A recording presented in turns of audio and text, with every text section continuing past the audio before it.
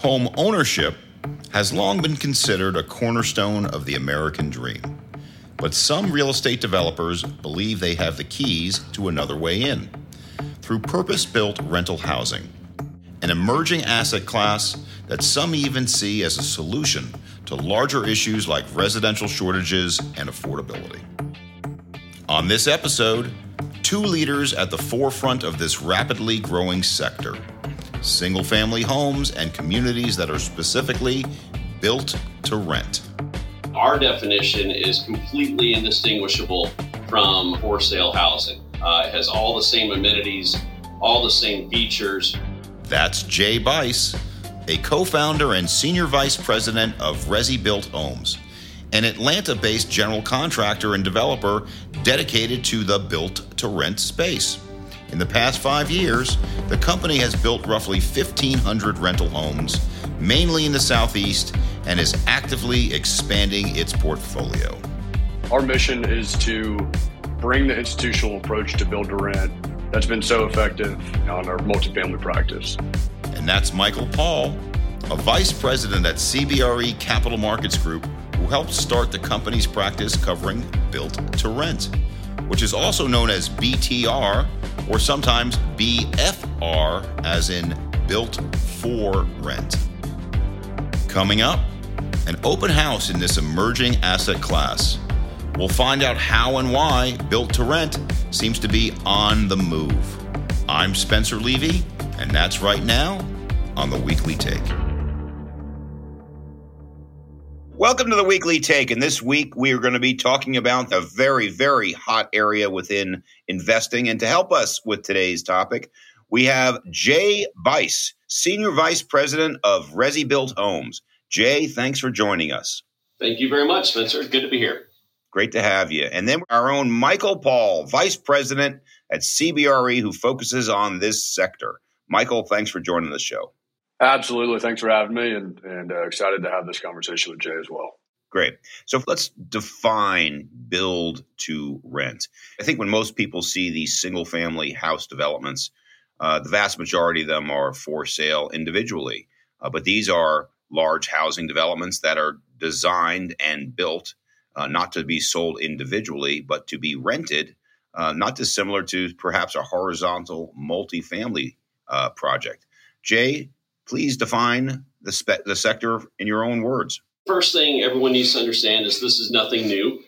In 2011, Warren Buffett famously said, if I could buy 100,000 homes right now, I would. The very next week, three titans of industry happened to be having a breakfast. Wayne Hughes of Public Storage, John Gray of Blackstone, and Tom Barrack of Colony. From that, the three largest aggregators of rental product for single-family housing were born. At the time, roughly 35% of all homes were already rental, and 100% of those homes were owned by what we call mom-and-pop investors. That is, investors that own less than 10 homes and are not making a full-time job out of managing homes for a living. So when the three large companies entered the space, we really put a floor in the falling housing values that had been happening from 2008 through 2012, and the single-family rental institutionalization had begun. Fast forward a little bit, foreclosures started to dry up by 2016, and all of these new companies needed a way to continue aggregating. That's when I started raising capital to have dedicated build-to-rent funds. And so now I'm going to actually answer your question. What is the definition of build-to-rent? It could be simply buying new homes from home builders and turning them into rental homes.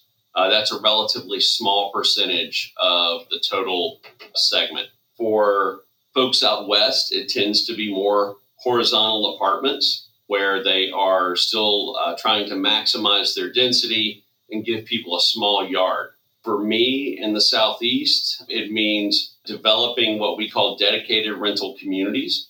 That is large master plan style communities, anywhere from 100 to 300 lots, oftentimes with amenities and they are purpose built for rental purposes. So that's our definition. And our definition is completely indistinguishable from for sale housing. It has all the same amenities, all the same features, with some upgrades to make maintenance costs a little bit more predictable in turns and in long-term CapEx for the future. Michael, I'm going to turn to you for a moment because I want your definition of build to rent, see if it jives with Jay's or if there's any differences. I think at the kind of the simplest definition of build to rent in our world is essentially rental homes or rental units with no one living above or below you. There's really kind of two different buckets, I would say, of build to rent. There's what we call horizontal multifamily, which will more replicate unit mixes and so forth of a conventional multifamily deal, being, call it 40% ones, 40% twos, and the remainder threes or something like that. And then there's kind of what I would say is just traditional build to rent, which is kind of where Jay is focused and what we see candidly a lot more in the Southeast being, 2, 3, 4, sometimes 5 bedrooms, usually individually platted. Most have garages and all have ground level direct entry. When we began aggregating in 2011 and 2012, most of us, even if we called it a business, we really treated it like a trade. And what grew out of that trade is an actual business. Renters sort of went through the same change, if you will. Initially, renters were renters out of necessity. What we find now, especially with build to rent, we are absolutely catering to renters by choice. That's really been an evolution. And what it's proven out is that the market is much, much larger than we thought. And the desire to rent is much larger than we thought. Jay just nailed it. I think the fundamentals are there. The consumer demand is so prevalent. We continue to see strong rent growth. Last year, kind of any sector was off the charts, 18 to 22%, depending on who you ask. I think I just read as of last month, we're still about 5% rent growth here in Atlanta, call it somewhere between 4 and 6% kind of throughout the Southeast. And at the end of the day, smart money, smart capital is going to follow fundamentals. The space was institutionalized here in kind of call it the last 15 years. I'd probably argue it's really in the last few years. I'd also argue that we're not there yet, right? Compared to multifamily that became institutionalized 2-3 decades ago, we are just starting to scratch the surface. And candidly, when we talk internally about what is our mission is to bring the institutional approach to build to rent that's been so effective on our multifamily practice. So what that means is we're trying to understand what our clients are trying to accomplish. It's solving for our clients across geographies from start to finish. That includes land sourcing, as I said earlier. It includes financing, equity raising, investment sales, forward takeouts, and recaps, all things that we have done. And hopefully we've got the torchbearers being, Jay, Byce and Co. And we want other people to have that same success.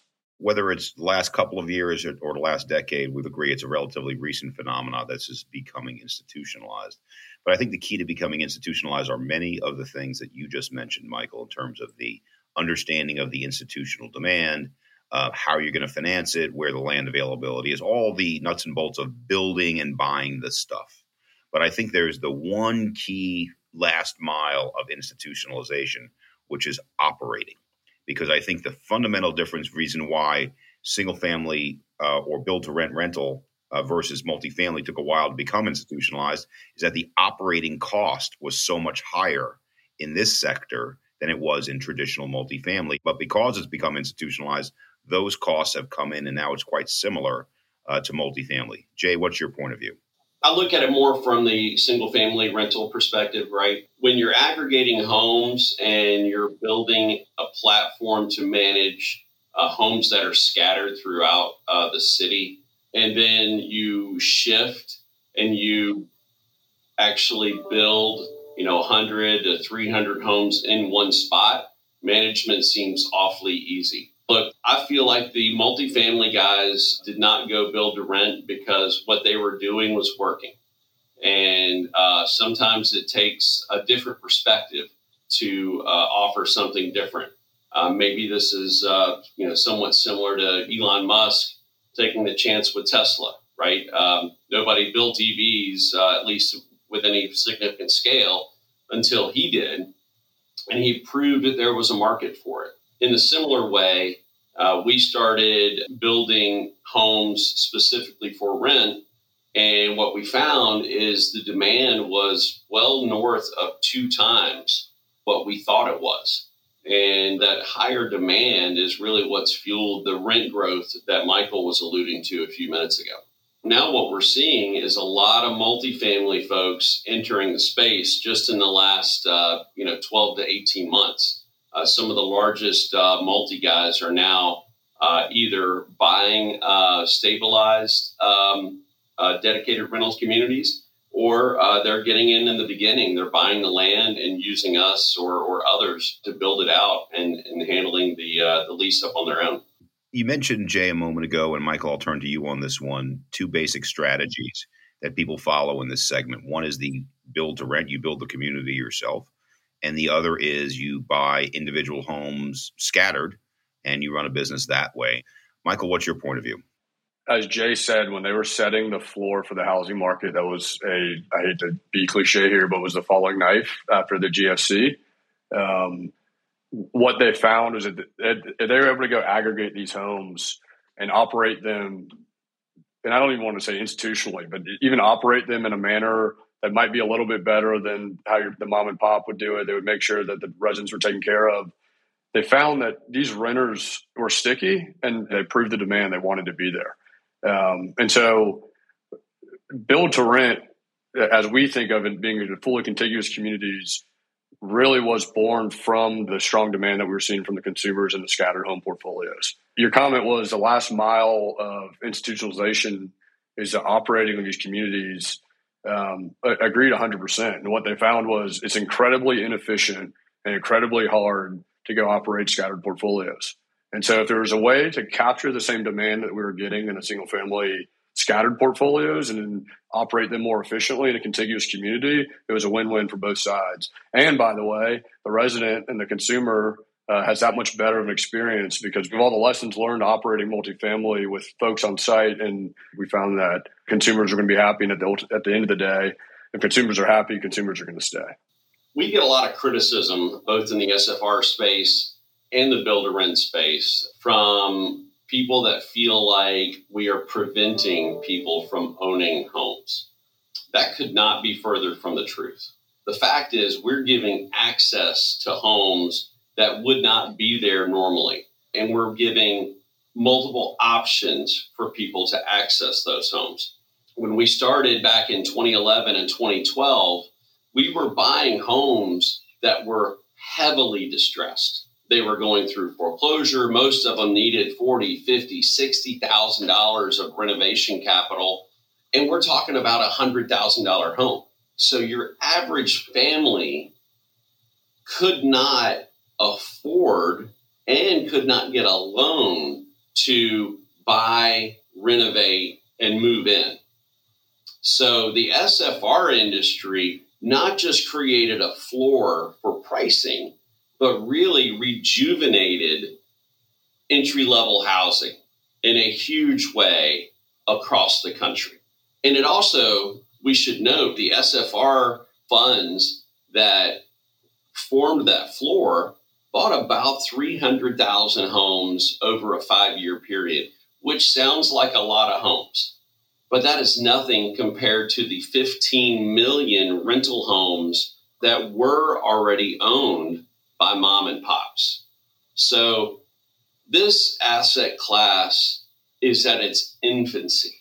We believe that this is actually helping families live in better housing and not have to deal with a lot of the maintenance and other issues that comes from owning your first home. The number one reason that people leave us is to go buy a home, and we encourage that. And some companies even help them save for that. We believe the market is plenty big for both. And then you look at what we do in terms of developing full communities. We are still able to put product out at the same pace today that we were a year ago and 2 years ago. If you look at for sale home builders, they've had to slow way down because rates have gone up and they're concerned that People can't afford housing anymore. But we still have a $2 to $3 million housing shortage in this country. So we are able to continue to feed the desire to live in a home even while rates are high. So we don't fight home ownership. We feel like we're a good option alongside home ownership. Very much the same as leasing a car is a good option, as compared to buying a car, depending on your circumstance. It's the same car. It's just another option for you to use it. Spencer, if you don't mind, there's two parts of that are super important. One, we all agree there's a housing shortage. And so to be totally clear, especially in the build-to-rent space, we're adding homes to this inventory. And these are rental homes today, and they're purpose-built rental homes, but that's not to say these are always going to be rental homes. In fact, most of the funds that come by properties, one of the perspectives they look at when they're talking about exiting or going to sell this asset is, what does that look like if we go sell these one-off as retail homes? To be totally clear, what we found in the demographics on most of the deals that we work on, not even half of the residents there are renters by necessity. And I would say maybe a third are kind of your standard rental pool. We have incredibly affluent families who can go afford homes living in these communities for one reason or another, whether that's they're empty nesters or they're divorcees or they want to be transient or they want the flexibility. My parents rent. I'm one of six. We had enough home for all of us to live in. When they decided to go sell that home, my mom was so mad at me because I've encouraged them to go rent. They've been there for 3.5 years, and she absolutely loves it. Spencer, I'll give you a fascinating little study that we were lucky enough to do. In 2018, right, very much before this, before build-to-rent was a household term, we bought 300 scattered lots. They were already developed. We did this so that we could start our construction business at the same time that we started our development business, because it takes roughly 12 months to develop a community. So we wanted to be ready rather than starting construction once development was complete. So we had 300 scattered homes, and we decided to offer them for sale or for lease. What we found was almost everyone called our number inquiring about homes for sale, because that was kind of the typical expectation. When we educated them and said, well, you don't have to get a loan. If you'd like, you can lease this home for a year at this rate, which is pretty comparable to the price you would pay to buy the home. 92% of the people decided to rent. 92% in anything in this day and age is amazing, right? That's overwhelming. We were surprised by that. And what we found, the demographics held true then, and they're still true today. It's about 40% millennials starting a young family. That's what we expected to be more like 80%. The other large cohort was also 40%, and it was young empty nesters, people that were of the appropriate age to move into a quote unquote 55 and older community, but they didn't feel like they were old, nor did they want to feel like they were old. They wanted to be around younger people, but they liked the flexibility of a lease and the fact that they don't have to do any maintenance, especially yard maintenance. That's when we realized the market was much, much deeper than we had even hoped for. Let's go back to this cost differential between renting and buying. Before we get to the incremental cost of home maintenance, leaky roofs, lawn maintenance, let's just go, what's my rent? What's my mortgage? And I recognize that mortgage rates fluctuate like the wind, particularly in a rising rate environment today. But just give me a sense for, I'm coming to you today, Jay, to get a 3-bedroom house in a nice community. You just built it. I got a choice. I can buy this house for $300,000 or I could rent it. Walk me through that process of what it might cost me. I would say on average, our home values would be around $350,000. So if someone were to lease a $350,000 home, that's typically going to be around $2,500 a month. In today's environment, your mortgage is going to be above that. I can't do the math quite that quickly in my head, but I'll do it for you. 7% mortgage. Let's say they put down a $200,000 mortgage, $200,000 mortgage. The rest is cash. 200,000 times 7 is $14,000 a year plus amortization. And so the amortization more or less doesn't quite double it. But let's say it doubles to 28,000 divided by 12, 24. So it is going to be about $2,700 a month approximately to get a mortgage today for that same house if you get a mortgage. That's putting down a gigantic down payment. Yes. And that's putting down $150,000. Exactly, right, which most people don't have today. If you move that up to a 97% loan, your monthly payment is much, much higher. I'll tell you this, back in 2019, 2020, when rates were much lower, what we found is our monthly payment was $200 to $300 more than the mortgage had been. And people still were choosing to rent because they saw that, hey, wait, these guys are paying for property taxes. These guys are paying for insurance. These guys are paying for maintenance. Even when just the base P&I was compared to rent, everyone was smart enough to figure out that it was cheaper to rent. And the other thing, we used to talk about this a lot in the 2000s, but you got to consider the 5-year rule. The 5-year rule is the concept of transaction cost, loan interest, and everything else, and brokerage fees to buy and sell a home. It takes about 5 years to make it profitable enough to be a decent investment, to be any kind of a good investment. You need to live in the home for 5 years. And what we find ourselves in today is an environment where both of the large cohorts that I mentioned, the millennials and, the sort of young boomers, they aren't necessarily wanting to be in the same place in 5 years that they are today. They're entering transition types or transition periods in life. And that makes renting even that much more appealing, not to mention just the general shift in mobility in our culture in general.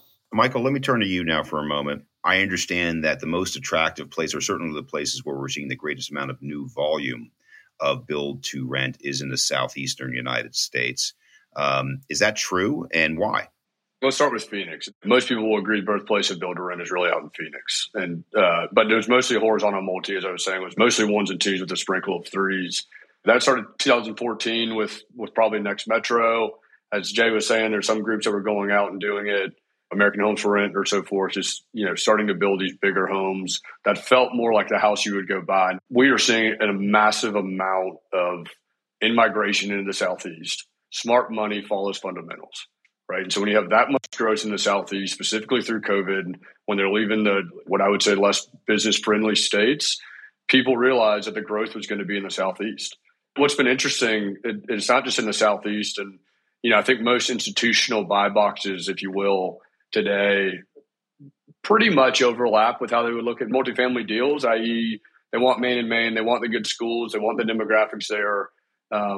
What we found is actually we can go a little bit more secondary and tertiary in these deals, and they still perform extremely well. And so deals that are maybe 45 minutes to an hour outside of a kind of a major metro here in the Southeast, and Jay's got several of them here in Atlanta that have absolutely crushed it on a performance level. And it's again because of that high growth. And so you see Atlanta, or Charlotte or Raleigh or Orlando, there used to be kind of a ring around any one metro that 30 minutes was kind of that metro. And now because of the massive growth that we've seen in the Southeast, we're seeing it's really like an hour ring now. And so if you go to Atlanta, almost an hour drive any direction from the center of Atlanta, there's strong growth and there's job growth, there's income growth, schools are getting better, infrastructure is getting better.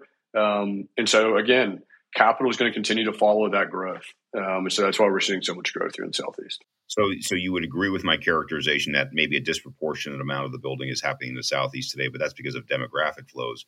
But the space actually started in Phoenix. Is that a better way to put it? That's how I'd put it. And I would say the Sun Belt in general is where we're seeing the lion's share of all development. And of that, the Southeast, kind of Texas East, we're seeing the lion's share of the growth. Yeah, I would agree. Phoenix, we're seeing a lot in Vegas, a lot in Denver. Texas is a gigantic market for this. Florida is huge. Georgia, North Carolina, South Carolina, and Tennessee. Those are your main areas right now. I'll tell you, Spencer, on that question, I think most capital groups and sponsors, whether that's ResiBuilt or Greystar or High Point, Next Metro, I would say that the appetite to grow in the Southeast is certainly, it feels like that's where the most attention is.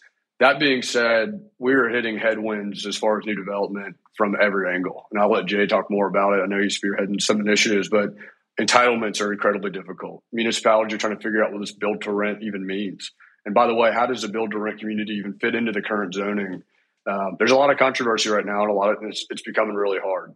So we're seeing a lot of growth. Do most groups want to grow even more in the Southeast? I'd say absolutely. So there are different types of housing communities. There's traditional for sale communities. Then there are rental communities that the industry now terms build to rent. Then there is, of course, multifamily, where you go vertical.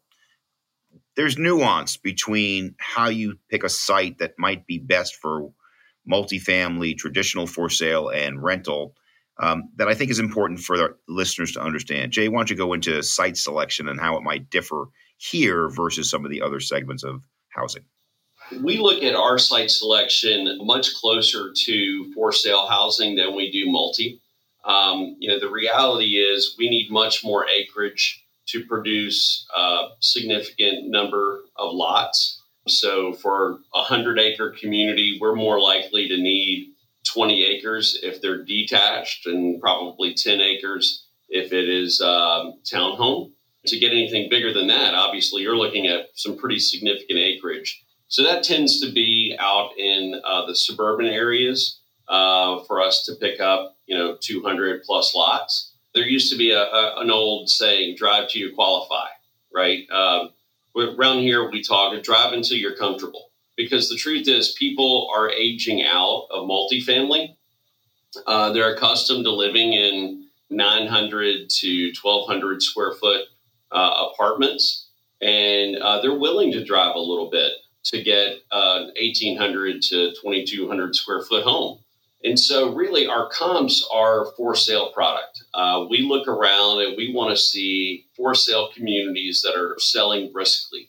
So call it 3 to 4 to 5 homes per month in a pretty tight area. Call it a 2 or 3 mile radius from our site. If people are willing to get a 30-year mortgage and put down a significant down payment, we feel that there's an equal, if not much larger cohort that would be willing to rent from us.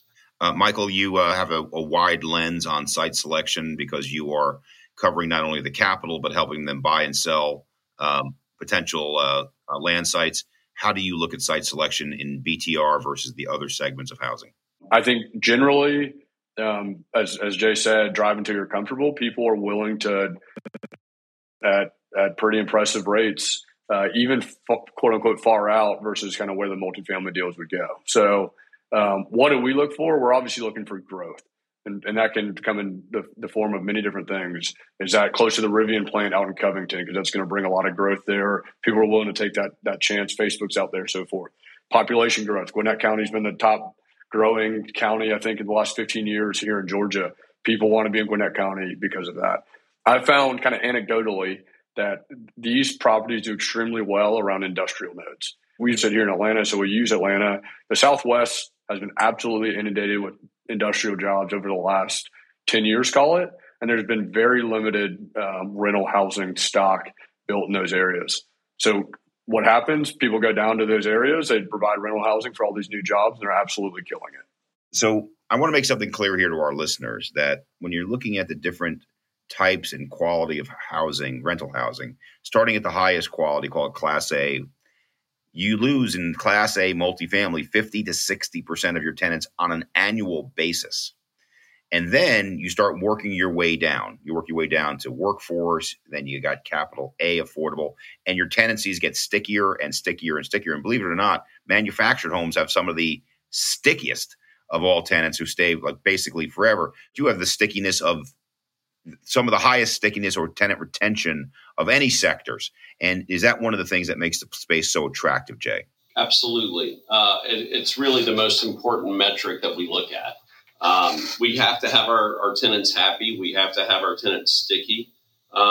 Because our units are larger, the cost of turns is much higher. And so making sure our residents stay happy and want to stay in the home is our number one priority. Michael, you've been in this space now for a while, and you're seeing greater institutional ownership. Right now, institutional ownership, I'd use Jay's numbers, very small percentage of the space. Kind of reminds me a little bit of where self-storage was 10 years ago in terms of the relatively low, disaggregated nature of the space. Michael, where do you see the space going in terms of institutional ownership? Well, specifically to the BTR, which again is a new product built purposely to rent, it's become quite institutional very quickly. We continue to hear that this is very similar to how multifamily was years ago.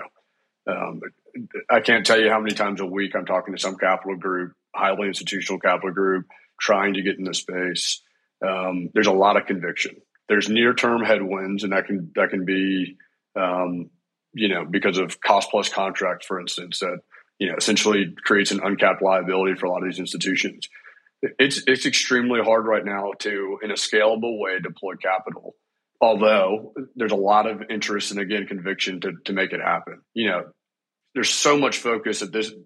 We need, and all of us need, to be building and thinking long-term in this space. And so whether that's using durable materials to make sure the house is going to uphold here in 5-10 years, but then even from the capital side, I would say that because we're in such an unproven sector and there's so many bets, most of the business plans are somewhat long-term holding, i.e. we don't see as many merchant builders on purpose as we would necessarily multifamily.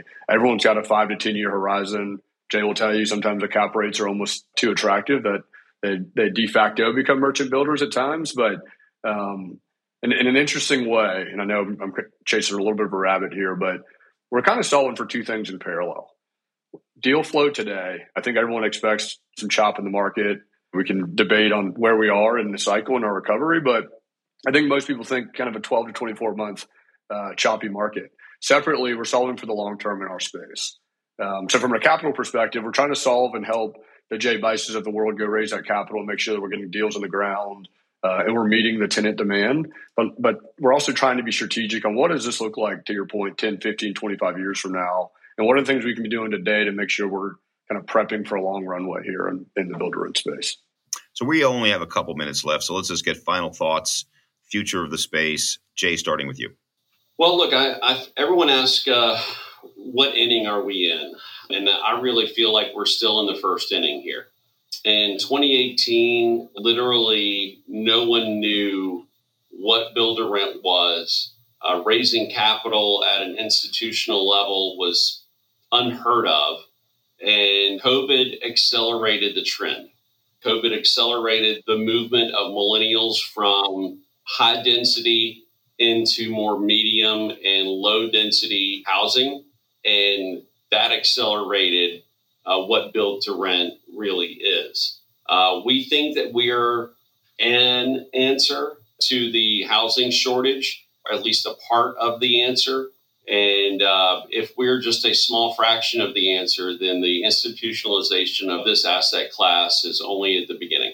Michael, final thoughts. Yeah, I think I agree with Jay. We're so early here. As long as the fundamentals are there, smart money will continue to follow it. And we're seeing an absolute massive inflow, tsunami of capital trying to make sure and will make sure that this sector is around for a long time. There's been a missing donut of underrepresenting renters who want to be in the 3, 4, 5 bedroom units. And by the way, I think COVID helped accelerate the recognition that there is a deep demand from tenants and residents who want to rent, give up the lifestyle that you might have if you go own a home. So all that to be said, I think we're very early here.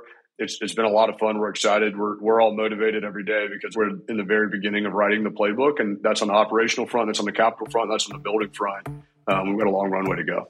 Well, on behalf of the Weekly Take, I want to thank Jay Byce, Senior Vice President of ResiBuilt Homes. Great job, Jay. Thanks for joining the show. Thanks, Spencer. It's been a great conversation. And then I want to thank our friend and colleague, Michael Paul, Vice President, CBRE, who focuses on the build-to-rent sector. Great job, Michael. Spencer, Jay, really appreciate it. For more, please visit our website, cbre.com/theweeklytake. You can share the show, find related content, and use the Talk to Us feature to send feedback, questions, or requests, which we might follow up on in a future episode. You can also subscribe, rate, and review us wherever you listen. And speaking of future episodes, we're really excited about what we've got on the horizon. That includes a lot of talk about retail from this year's ICSC event and a great conversation with a secret celebrity in our business world. Yes, an audience with the viral sensation known as Strip Mall Guy for his unique take on social media and commercial real estate. Stay tuned for all that and more. I'm Spencer Levy. Be smart, be safe, be well.